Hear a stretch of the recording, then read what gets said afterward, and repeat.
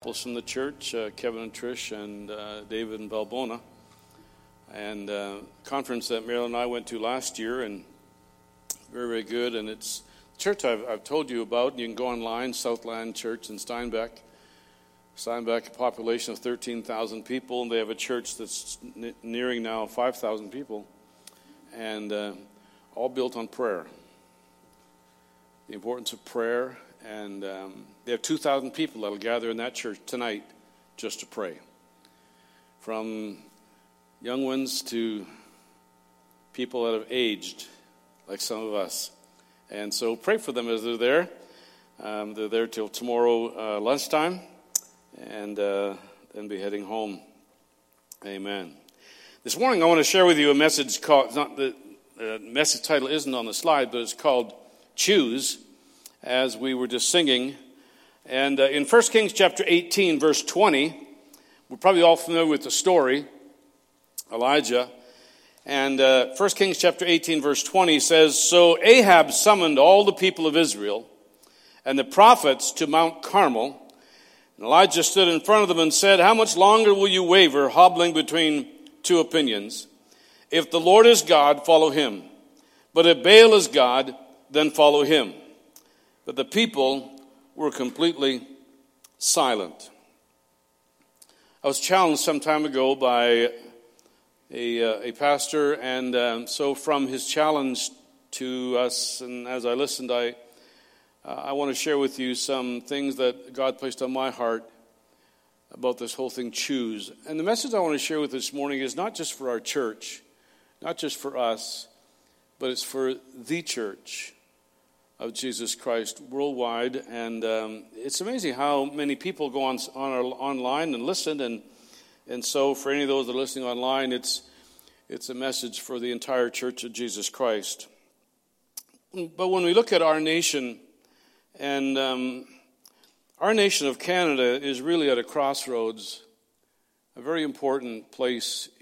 What kind of a nation we will be?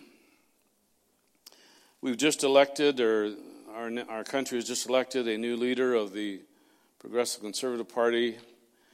I don't know him. I've heard lots of good things about him. I don't know, our nation tells us to pray for those in authority over us, and we need to do that. When I think of our nation, some of those living in our nation, they want to continue the trend in self-seeking pleasure and godlessness. And then there's others in our nation who potentially they want to return, in spite of our faults, they want to return to a life that is built on ancient values and principles that made us a desired place to live in our modern world. Canada is a desired place to live. It's known as a free nation, even though we know there's some things that have been eroding and some decisions that have been made that are not the most wholesome for our nation. And our nation is struggling, and people in our nation are struggling, and there's some who are happy to pursue godlessness. There's others who are very unsatisfied with that, and they want to pursue the old values, even though they don't maybe understand what those are and how those would relate to their life. People want to return to something, but they're not quite sure what that something exactly is to return to. And I believe that the Church of Jesus Christ, the bride of Christ, that we spoke of a few weeks ago, if we make the right choices, we can actually tip the scales in a positive way and make a difference in our society. Now you may think, oh, come on, that's really strong. No, I really firmly believe that we can do that as a Church of Jesus Christ in our nation. All we need to do is ask and believe and trust God and make the right choices. The bride of Christ has a lot more influence than we realize we have. True believers in Jesus Christ can move the hand of God and see a change in the destiny of our nation if we realize the place that God has placed us. Now, in our text, the people of God, they had become somewhat distracted from their purpose, from their calling. They had been given a specific calling by God as a nation that God loved, and just as you and I have been given a specific calling as well in the earth. And those in our text were the descendants of Abraham. Just as the Apostle Paul in the New Testament said that Abraham was the father of faith for all of us. He's the one who set in motion everything throughout history, resulting in the Messiah being born, our Messiah, our Savior being born in the midst of that nation. In Genesis chapter 12, verse 1, it says, the Lord had said to Abram, leave your native country, your relatives and your father's family, and go to the land that I will show you. I will make you into a great nation. I will bless you and make you famous, and you will be a blessing to others. I will bless those who bless you and curse those who treat you with contempt. All the families on earth will be blessed through you. I do believe that Canada has experienced a measure of blessing on our nation because of our previous Prime Minister's approach to the nation of Israel. I believe that we have experienced a measure of blessing because of that, and I trust that the leaders in our nation will always have a place in their heart and in their government for the nation of Israel. But God has promised Abraham that he would lead Abraham to a place like no other. God says, I will take you from the land you are, from the place where you are, to a land that I will show you. And very similarly, God, that calling that God places on your life and my life. Now, I'm not advocating that God necessarily wants some of you to move from Calgary to Okotoks or wherever. I'm not saying that necessarily it's a physical move, but there's something. He wants to take us from the place where we once were and a life direction and practices where we were once heading towards from a specific way of thinking. And God says, I'm going to take you from this place, even if it's a good place. There's nothing in the Bible that says where Abraham was living was a bad place. It doesn't say it was a nasty place, it was a terrible place to live. It doesn't say anything of that. But God is going to take you, even if you're living in a good place, but it might just be short of the place or position in life that God has purposed for you to live in. God has a plan and a purpose. Now here's a question I want to pose to us this morning. Is the place that you are living the place where God wants you to be? And I mean the value system. What you're spending your time occupied in. Is that place the place where God wants you to be? Or could he be saying, as he said to Abraham, I want you to move from this place, from this way of thinking, from this value system, from this involvement. I want you to move to this place so that you might fulfill the purpose and plan I have for your life. He said, I'm going to take you to a place that is unique to you. And God has a specific place and purpose that is unique to you and to me. It is easy to blend in corporately with a larger group. You're with your friends in church, and it's easy to sort of, go with the flow and sing along with those that sing along, and everybody thinks that everything is good. No one really knows what's going on inside your life. I want to remind us this morning through this message that God's eye is focused on you. God's eye is focused on you. And he has a calling on your life.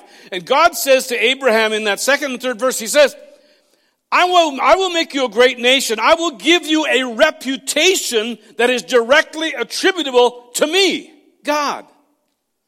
You will be someone who will demonstrate and show my reputation. I want to do something in and through your life that will make God's name great. God will do it. And people who once knew you, they're going to take another look at you and they're going to say, what happened to that person? How can this be? How did you change? And the only answer you're going to be able to say is, it was God. It was God who changed my life. God took me from where I was to the place where I am now, and he's given me hope for a future. I wasn't saying the place where you're now was terrible or bad or whatever. He's just saying, I have a further and deeper plan and purpose for your life if you'll just choose to follow me. Now, just like Abraham, God blessed him, and as he left one place and followed God into this preferred future, God continued to bless him. Like the Apostle Paul says, I've not yet attained what God has for me, but I'm leaving behind what needs to be left behind. I'm pressing on to that mark, that high calling of God for my life in Christ Jesus. It's no longer, friends, que sera, sera, whatever will be, will be. It is what is God's plan? What is God saying to my life? And God says, I will bless those who bless you. Same promise. I will curse those who curse you. And in all the families of the earth, all the families of the earth will be blessed through my blessing in your life. Friends, the blessing of God in our life is not so that we could amass more. It's so that we could influence our society and our world. That we might touch our nation. That we might change and see a shift in what's going on in our nation. You'll be guided, he says. You'll be protected. You'll be provided for. Friends, we need to believe that we are in the hands of God, not anyone else's hands. Regardless of how difficult things might get, remember this. You are and will continue to be until God says you aren't. Let that sink in for a minute. You are and you'll continue to be until God says you aren't. Whose hands are we in according to the Bible? We're in the palm of his hand. Nothing, the scripture says, will separate us from the love of God. Nothing. Now, you know what nothing means? Nothing. Our lives are in the hands of Almighty God, and we sang about Almighty God this morning. And at the time of Elijah's question in our text, most of the people of that generation had become sidetracked. Yeah, I can hear. See, had become sidetracked from God's call on their life. Most of the people. The scripture tells us there were 7,000 more who had not bent their knee to the spirit of the age. Remember the prophet was saying, I'm the only one left. Have you ever wondered if you're the only one left in your neighborhood that loves Jesus? And God says there's 7,000 more. So there's 7,001, counting Elijah, left, who had not bent their knee to the spirit of the age. And instead of the blessing of God turning the people's attention to the cries of those without hope, the people had become focused inward. That is a travesty even in the present day church of Jesus Christ. The blessing of God that believers are experiencing, unfortunately at times, turns us inward instead of realizing God blesses us for a purpose and it's not for ourselves. It's that we might indeed be a vessel and a channel to spread the gospel of Jesus Christ to those who don't know. And the problem is when we get so... You're going to think I'm scolding you, and I'm not scolding you this morning. I really do love all of us. And I'm speaking in a broad context. We are so, in so many ways, so blessed and so concerned about the blessing we have and trying to hold on to it, when really only God wants us to do is be a conduit of his blessing. That which God gives us and transforms and changes our lives will be used by us to touch other people's lives and see their lives transformed and our nation changed to the glory of God. Here was a nation that Elijah was facing that they had kind of lost their way. Their ears, they had been open to the false religious voices of the day, leading them deeper and deeper into error. So God gave some instruction to the wisest man who lived, Solomon, regarding the seductive power of religion, and especially when religion becomes mixed in with sin. When religion offers a cheap grace that is not in the Bible, a grace that says, you can do this and heaven will still be your home. You can do this and still be accepted with God. You can still continue to participate in something that God says is forbidden and still inherit eternal life. Cheap grace. So Solomon wrote in Proverbs chapter 7, notice, verse 6. While I was at the window of my house looking through the curtain, I saw some naive young men, and one in particular who lacked common sense. He was crossing the street near the house of an immoral woman. Strolling down the path by her house, it was at twilight in the evening. As deep darkness fell, the woman approached him, seductively dressed and sly of heart. She was the brash, rebellious type, never content to stay at home. She's often in the streets and markets, soliciting at every corner. She threw her arms around him and kissed him, and with a brazen look she said, "I've just made my peace offerings and fulfilled my vows." Stop there for a moment. I've fulfilled my vows. In other words, perhaps she's saying, you can worship God where I am. You can have me, seductive pleasure, and you can have God too, in the place where I dwell. I offer you a grace that allows you to sin against the good man of the house. Notice verse 15, she continues, "You're the one I was looking for. I came out to find you, and here you are. My bed is spread with beautiful blankets with colored sheets of Egyptian linen. I perfume my bed, with myrrh, aloes, and cinnamon. Come, let's drink our fill of love until morning. Let's enjoy each other's caresses, for my husband is not home. He's away on a long trip." In other words, this cheap grace, theological position in our world is saying, don't worry. There's time to get right with God. Don't panic. He isn't coming anytime soon. You aren't going to stand before him tomorrow, so why don't you just enjoy this? It's okay. He's not coming now. You might know that whatever any of us, whatever we're involved in could be wrong, and it isn't what God has in store for our life. It isn't really fulfilling the purpose and plan that we sense God in our life, but we can enjoy it, but it's just for a time. He isn't returning yet, so come worship with me in this place of compromise. Worship in this place where you can have sin and salvation at the same time. It smells good here. It looks good. There are peace offerings being offered here. This is a good place, she says, to this young man who was void of understanding. Notice verse 20. He's taken a wallet full of money with him and won't return until later this month. So she seduced him with her pretty speech and enticed him with her flattering lips. Flattering lips. You know, there's one of the ways to identify a false prophet. They'll come to you with flattering lips, telling you how nice you are and how good you are and how well you're doing, and things just, and just butter you up. Just lay it on thick. They'll always tell you how wonderful you are. Notice verse 22. He followed her at once like an ox going to the slaughter. He was like a stag caught in a trap, awaiting the arrow that would pierce his heart. He was like a bird flying into a snare, little knowing it would cost him his life. He has no idea that what he was involved in not only threatened his eternity, but it threatened to take away the life that God was promising to him.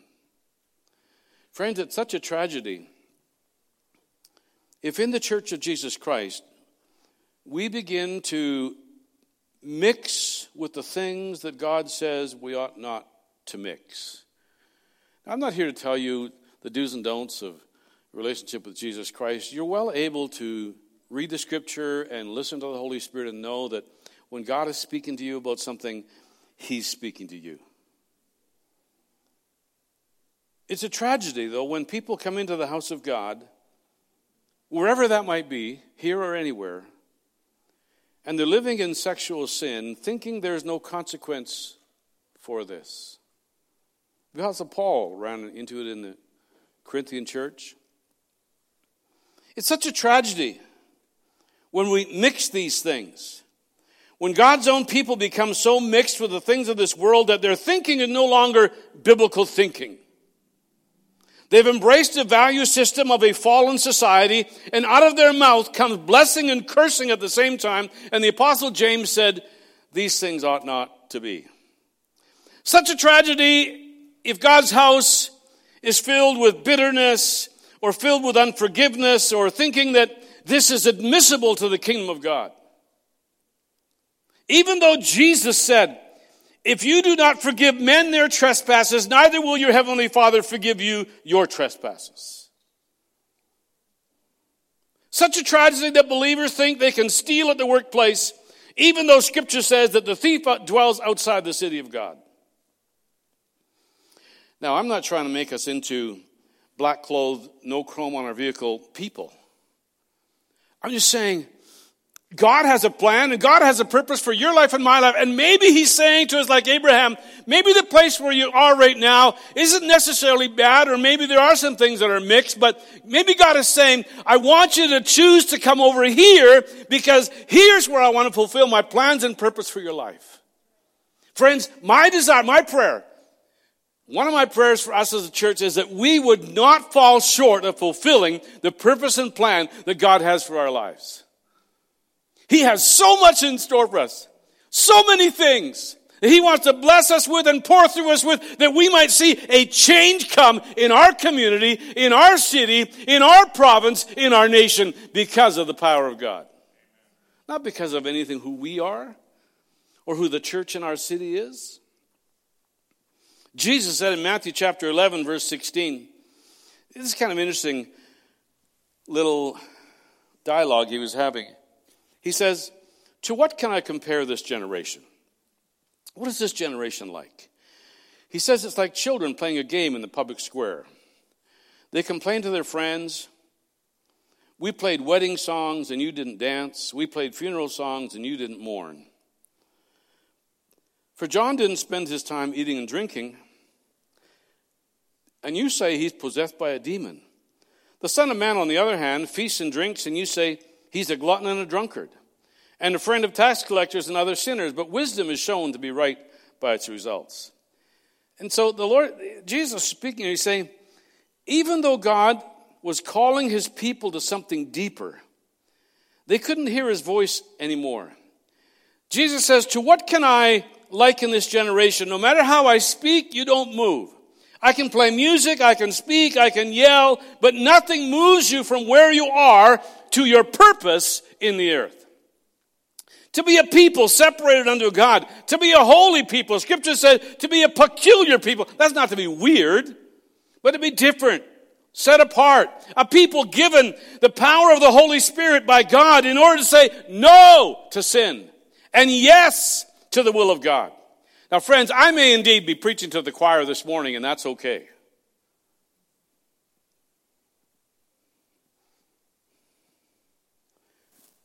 But I believe that God wants us to be a people that make a difference in our world, a force in society for good.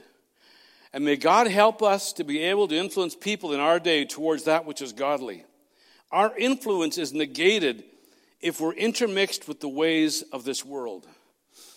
It's interesting the conversations you can have on Facebook. A friend of mine posted something on Facebook the other day. I guess if you know Facebook, you can find this, whatever. But posted a question the other day on Facebook, and so I watched read some of the dialogue, and finally I had enough. And I posted. I said, because the context there was that the fivefold ministry, apostles, prophets, evangelists, pastors, teachers, are no longer welcome in the church, and so they're feeling they have to leave the church because they're not accepted.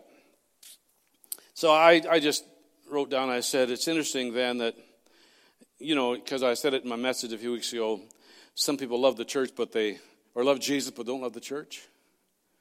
And how can you love Jesus and not love the church? A friend of mine posted, he said, it's interesting, the Bible says that, if you say you love God and don't love your brother, love of the Father is not in you.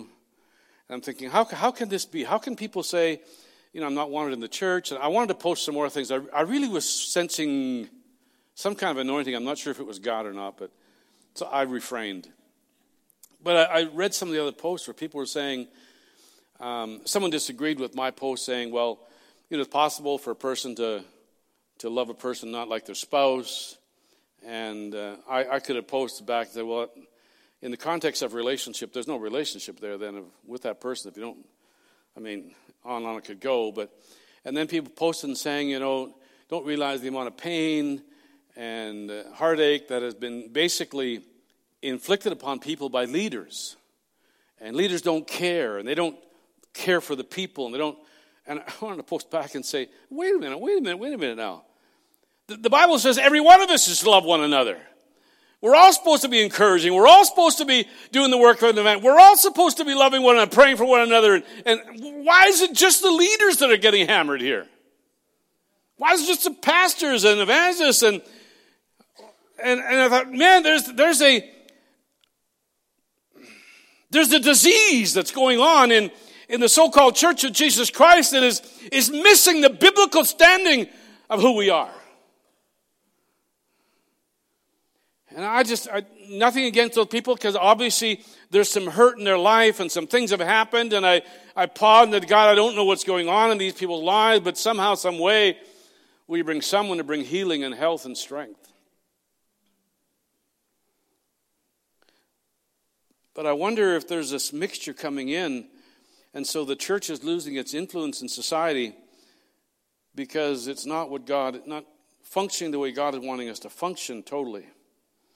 And how many people are there today who will not leave where they are to embrace what God has called them to be? That choose sin over surrender. They become easily persuaded by a seductive false grace. Listen to the words of the Apostle Paul, who said in 1 Corinthians chapter 6, verse 9, verse 10. Please understand, this is just God's word, okay? And he's saying, not to be deceived, he says, don't you realize that those who do wrong will not inherit the kingdom of God? Don't fool yourselves. Those who indulge in sexual sin, or who worship idols, or who commit adultery, or are male prostitutes, or practice homosexuality, or are thieves, or greedy people, or drunkards, or are abusive, or cheat people, none of these will inherit the kingdom of God. Don't be deceived by a message of cheap grace. Friends, it is worth it. Or maybe I should rephrase that as a question. Is it worth it to live a mixture in your life? Elijah was a man of God, and the people of his generation knew it. So he had arranged this confrontation up on Mount Carmel between the proponents of this seductive spirit. They had their altar. It was a pleasurable altar. It was filled with passionate, read the story, filled with passionate, well-meaning people, but they were wrong. It lacked truth. It was pleasurable, but powerless. Read what happened when they prayed. Nothing happened. Powerless. If we are in a wrong pursuit of Jesus Christ, it can be extremely pleasurable, but extremely powerless as well. And so another question in front of us this morning is, are we going to be a people of God? Are we going to return to our purpose or continue in our purpose? Or are we going to trust the Holy Spirit to make us into what we could never hope to be on our own? Are we going to believe that He can make a difference in our life and through our life? Are we going to trust God for the power to turn away from everything that we know is wrong? Are we? If there's anybody here or anybody you know or anybody listening on the internet and you're stuck in pornography, don't tell me you can't get rid of that laptop. Don't tell me you can't put some filters in place. Don't tell me you can't become accountable or put that screen away. You trust God for the power to do it, and He'll do the rest. We can make a choice. Don't tell me you can't forgive. You can write a letter. You can send a card. You can arrange a meeting. You can simply do it by faith. Friends, trust me. It is not always easy. Especially an ongoing thing, and you're wondering, have I reached the 70 times 7 that Peter was talking about? How many times do I forgive? Trust is one thing. Forgiveness is something else. I'm not saying that somebody who's lived in an abusive relationship, as my wife and I talked with lady not too long ago, sitting in her home, and she was telling us how for years and years and years, she lived in a relationship with a man who went to church every Sunday, went to men's group every time men's group was on, who purported to be a believer and everything else, and was kind of the leader at the church, but when he was at home, was the nastiest person you can think of.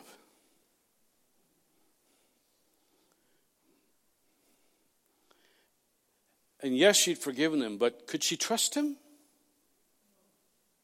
Should she trust him?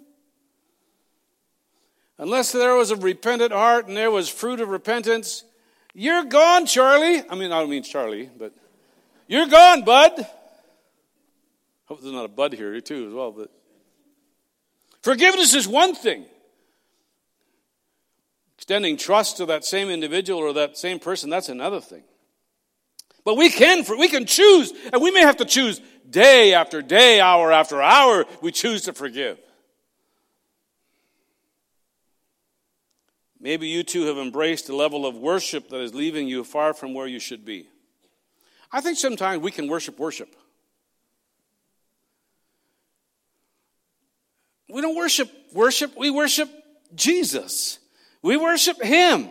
He's worthy of our praise. And as we worship Him, it transforms and changes us that we might indeed be His ambassadors and emissaries in our society, in our world, to bring change in our world. You and I are called to be a marvelous light in our world, called to bring this message of freedom to our community. Notice Luke 4:18. The Spirit of the Lord is upon me, for He has anointed me to bring good news to the poor. He sent me to proclaim that captives will be released, that the blind will see, that the oppressed will be set free. I worry about our attitudes when we leave church service and saying, that was a great service. And as we drive off the parking lot, our life and vision and ministry has not changed.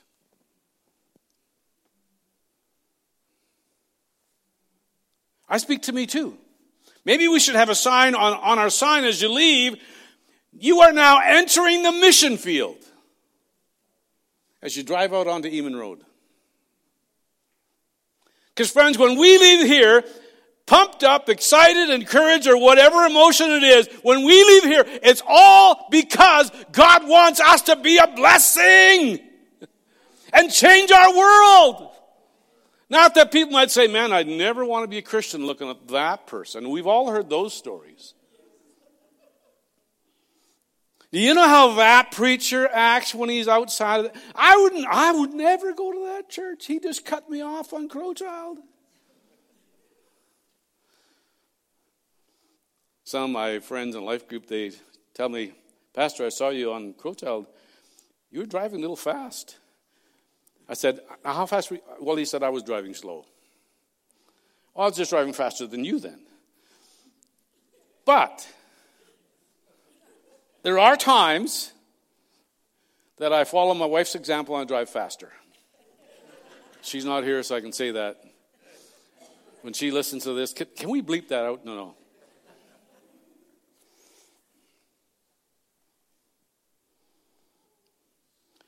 In 1 Kings 18, where we started, Elijah builds another altar.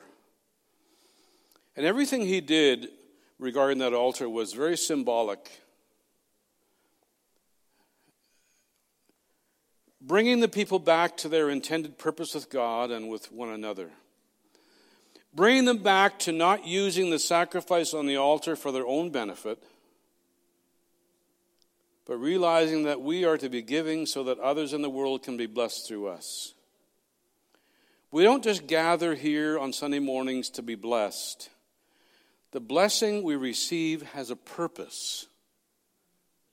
That we might take that blessing when we leave from here and in our neighborhood, our community, our home, the place we work, where we go to school, we might be a blessing to people because Scripture says, and the promise was given to Abraham a long time ago, that we ourselves are children of Abraham in that sense, been grafted in, that God wants us too to be a blessing to the nation, to our community, to where we live. Yes, we're blessed. I'm blessed. I have a new heart. I have a mind that's being renewed day by day. I have a new vision. I have a new home laid up for me in glory. I have a new strength. I have a new song. All by the grace of God I have it. But it isn't for me. I get to experience it, but it's for others.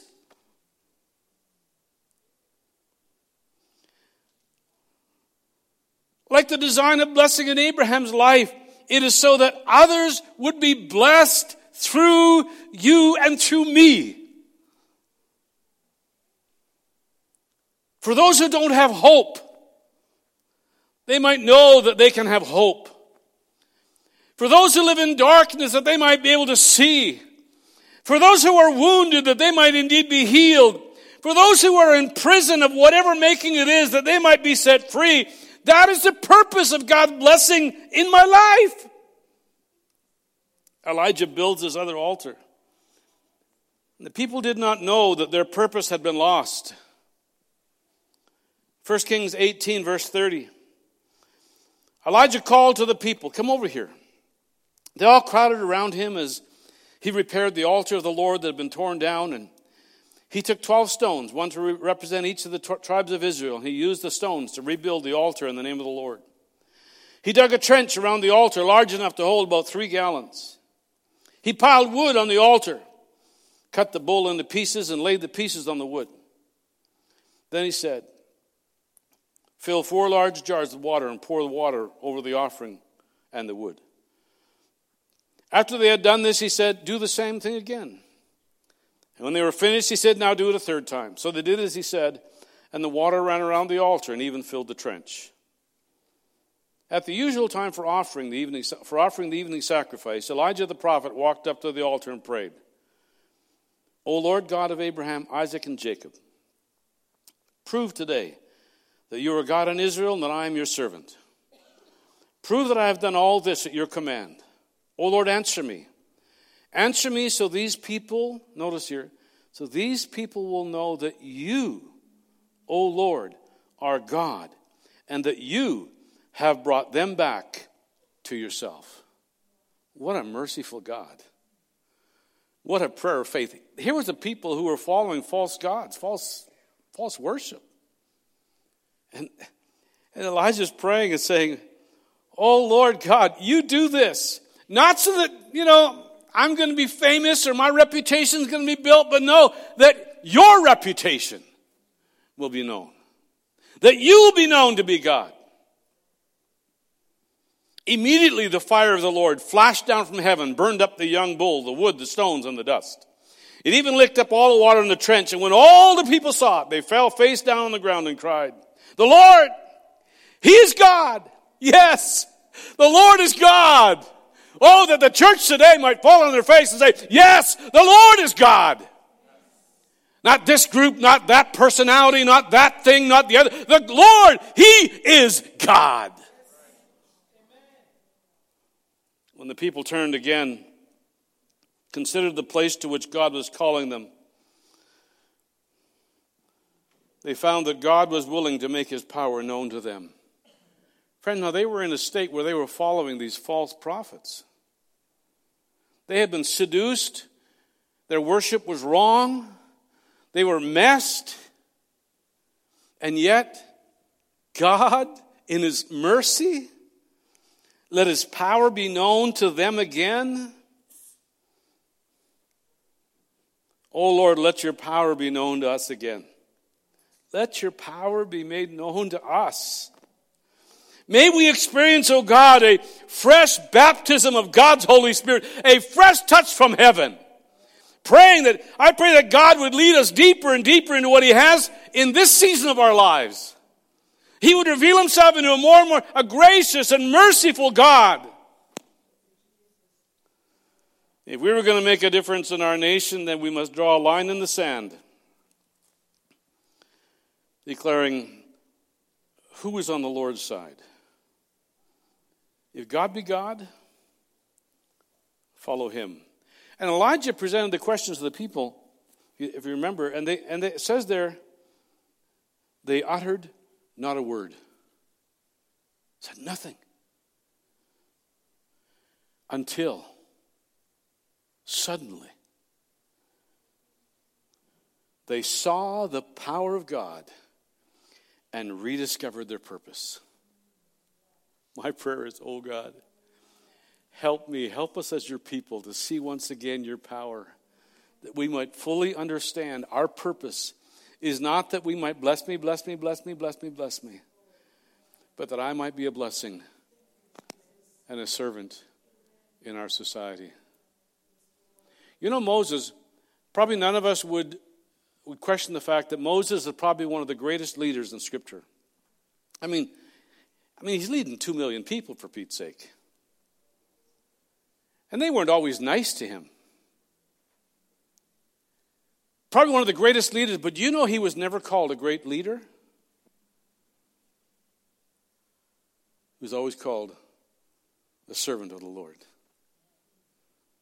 And I wanted to tell those people on Facebook, it's not about your position or calling or gifting, whether you're an apostle, prophet, pastor, preacher, teacher. None of that.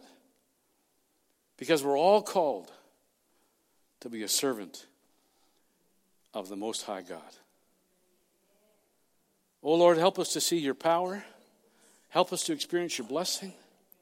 Help us to experience your Holy Spirit in such a way that it won't be about title, it won't be about position. It'll just be we want to serve you, Lord, and allow the blessing that you've allowed mercifully on us and in us to flow through us to a world that is lost and going to hell. Oh God, help us.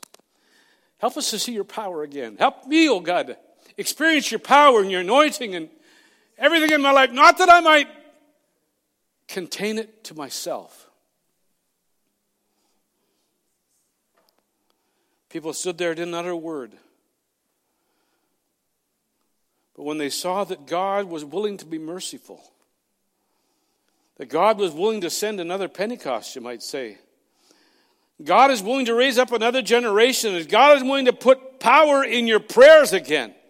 God is willing to bring your children back home. God is willing to give us the courage to stand in the marketplace and declare who He is to this generation. God is willing to stretch out His hand and heal. And God is willing to empower His people to cause devils to flee one more time. God is willing. And when they saw it, when they finally understood what their purpose was on earth, they fall on their face and they say, the Lord, He is God. There is none other. I pray, oh God, when I wake up in the morning, let me remember to pray, oh God, you are God. There's none other. There's none other. We cannot create a secondary God. We can't substitute another Jesus for the one that's in the Bible. We can't create another level of service than the call of the cross. If we're going to make a difference, the church needs to leave their lethargy and get back to the cross of Jesus Christ and express these simple words uttered by Saul after he met Jesus Christ on the Damascus Road. Lord, what will you have me to do? What will you have me to do? What kind of person do you want me to be? I know for sure that God wants every one of us to walk away from sin. And that's where it all begins. Some here, perhaps you need to turn from that known sin and repent. Like I said, I'm not mad at you. Please.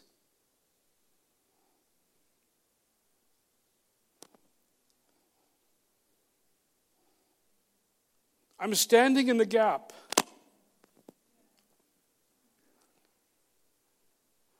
For you. If I were to flatter you in your sin, I would be a false shepherd to you. And I don't know what's going on in your life. I'm just saying, if there's some things that we need to turn from, let's choose God's purposes for our life. If you're living in a good place and you're doing everything that God has called you to do, and you're understanding your purpose and plan, and you're fulfilling that, and you're being a blessing, God bless you. Keep doing it. But if God's Holy Spirit is saying something to you, choose Jesus. See, false shepherds don't care where you end up in eternity. As long as you fill the pew and pay the tab, they'll tell you what you want to hear.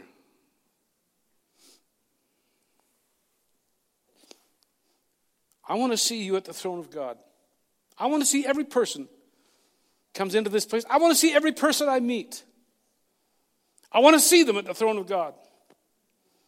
And this life as we know it will soon be over. And I'm going to be there, and I want to see everybody I know there because they chose Jesus. And we can say, I choose to walk away from wrong. I choose to walk away from that wrong attitude. I choose to embrace the will of God. I choose to receive the strength to be the person that God has called me to be. I choose Jesus Christ. I would choose to be a person that's going to make a difference in my workplace, in my school, in my neighborhood, in my community, in my family, in my home. I choose to be that person. I choose to live a holy life as God strengthened me. I choose to speak right. I choose to think right. I choose to live right. I choose to open the Bible and begin to read it and to study it and learn it so that I might be a workman that's not ashamed when my enemy comes against me. I choose to pray when others choose to play. I choose to live for the kingdom of God because He is God and He's promised to give me the power to be the man, the woman, the young person He's called me to be. No one can choose for you. Maybe it's time for you to say, Lord, you're God, and you have full rights to my life. You have the right to my future. You have the right to my heart. You have the right to tell me what is right, to tell me what is wrong. Jesus, I choose you. And it all begins with repentance.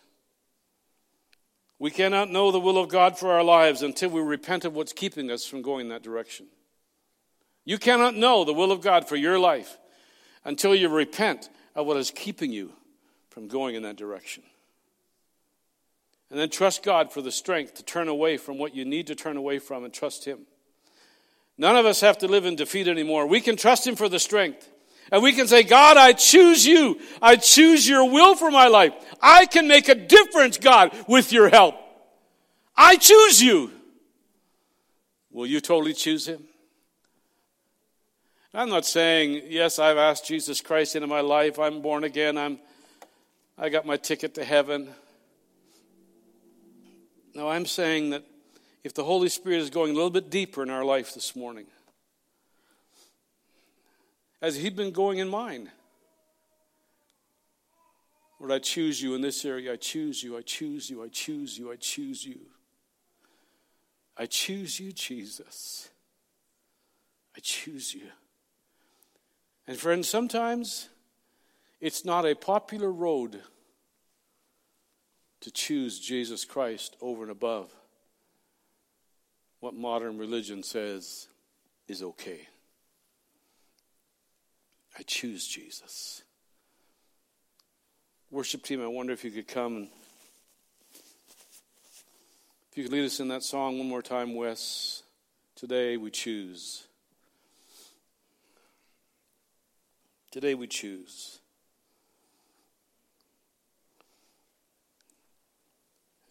And while they're leading us in this song, and maybe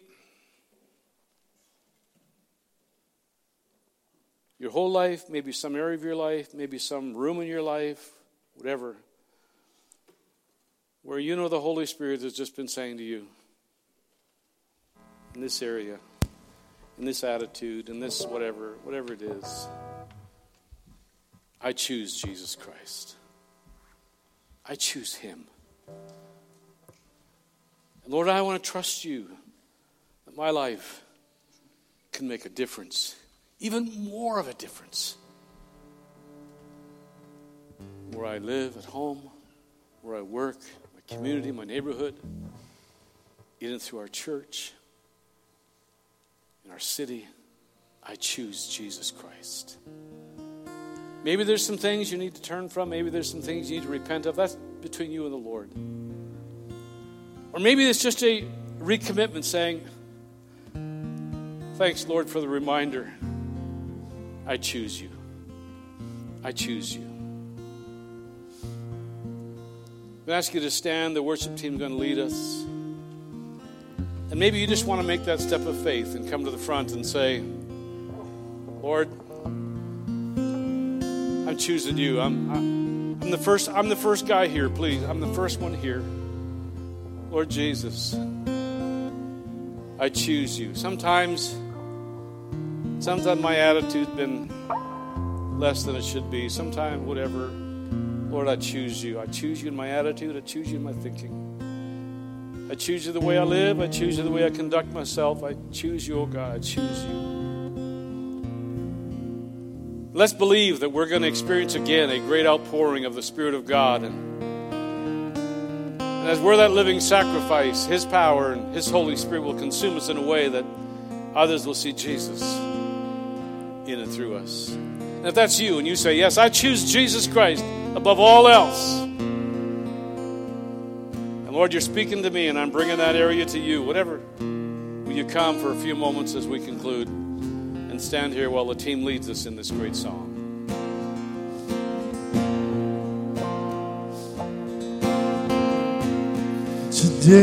Today I choose, oh yes, oh God, to follow you. Hallelujah. Today I choose to give my yes to you. Today I choose, Oh yes, God, to hear your voice. Today I choose, thank you, Lord. to follow you. Hallelujah. As for me and my house, we will serve you. As for me and my house, we will spend our lives on you. Today I choose to follow you. Yes, God. Today I choose to give my yes to you. Today I choose to hear your voice and live. Today I choose Oh yes, God. follow you. As for me and my house, we will serve you. As for me and my house, Oh yes, we God. will spend our lives. As for me and my house, we will serve you. As for me and my house, we will spend our lives on you today. Hallelujah. Hallelujah, Jesus. Hallelujah. That's your choice. Will you lift your hands to the Lord? I choose. I choose Jesus over everything. I choose Jesus. Father, we choose Jesus. We choose Jesus. We choose Jesus. We choose Jesus. We choose Jesus. Jesus, we choose you. You chose us before we ever had the inclination to choose you. We choose you, Jesus. Help us, Lord, to trust you. Help us, oh God. Help us, oh God.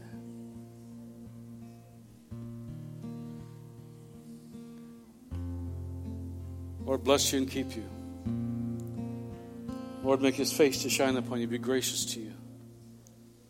Lift up his countenance on you and give you peace in the name of the Father, the Son, and the Holy Spirit. Choose Jesus. For you can make a difference, and you will make a difference. And no doubt you are making a difference. Pray the Holy Spirit's power be upon you this week. God bless you.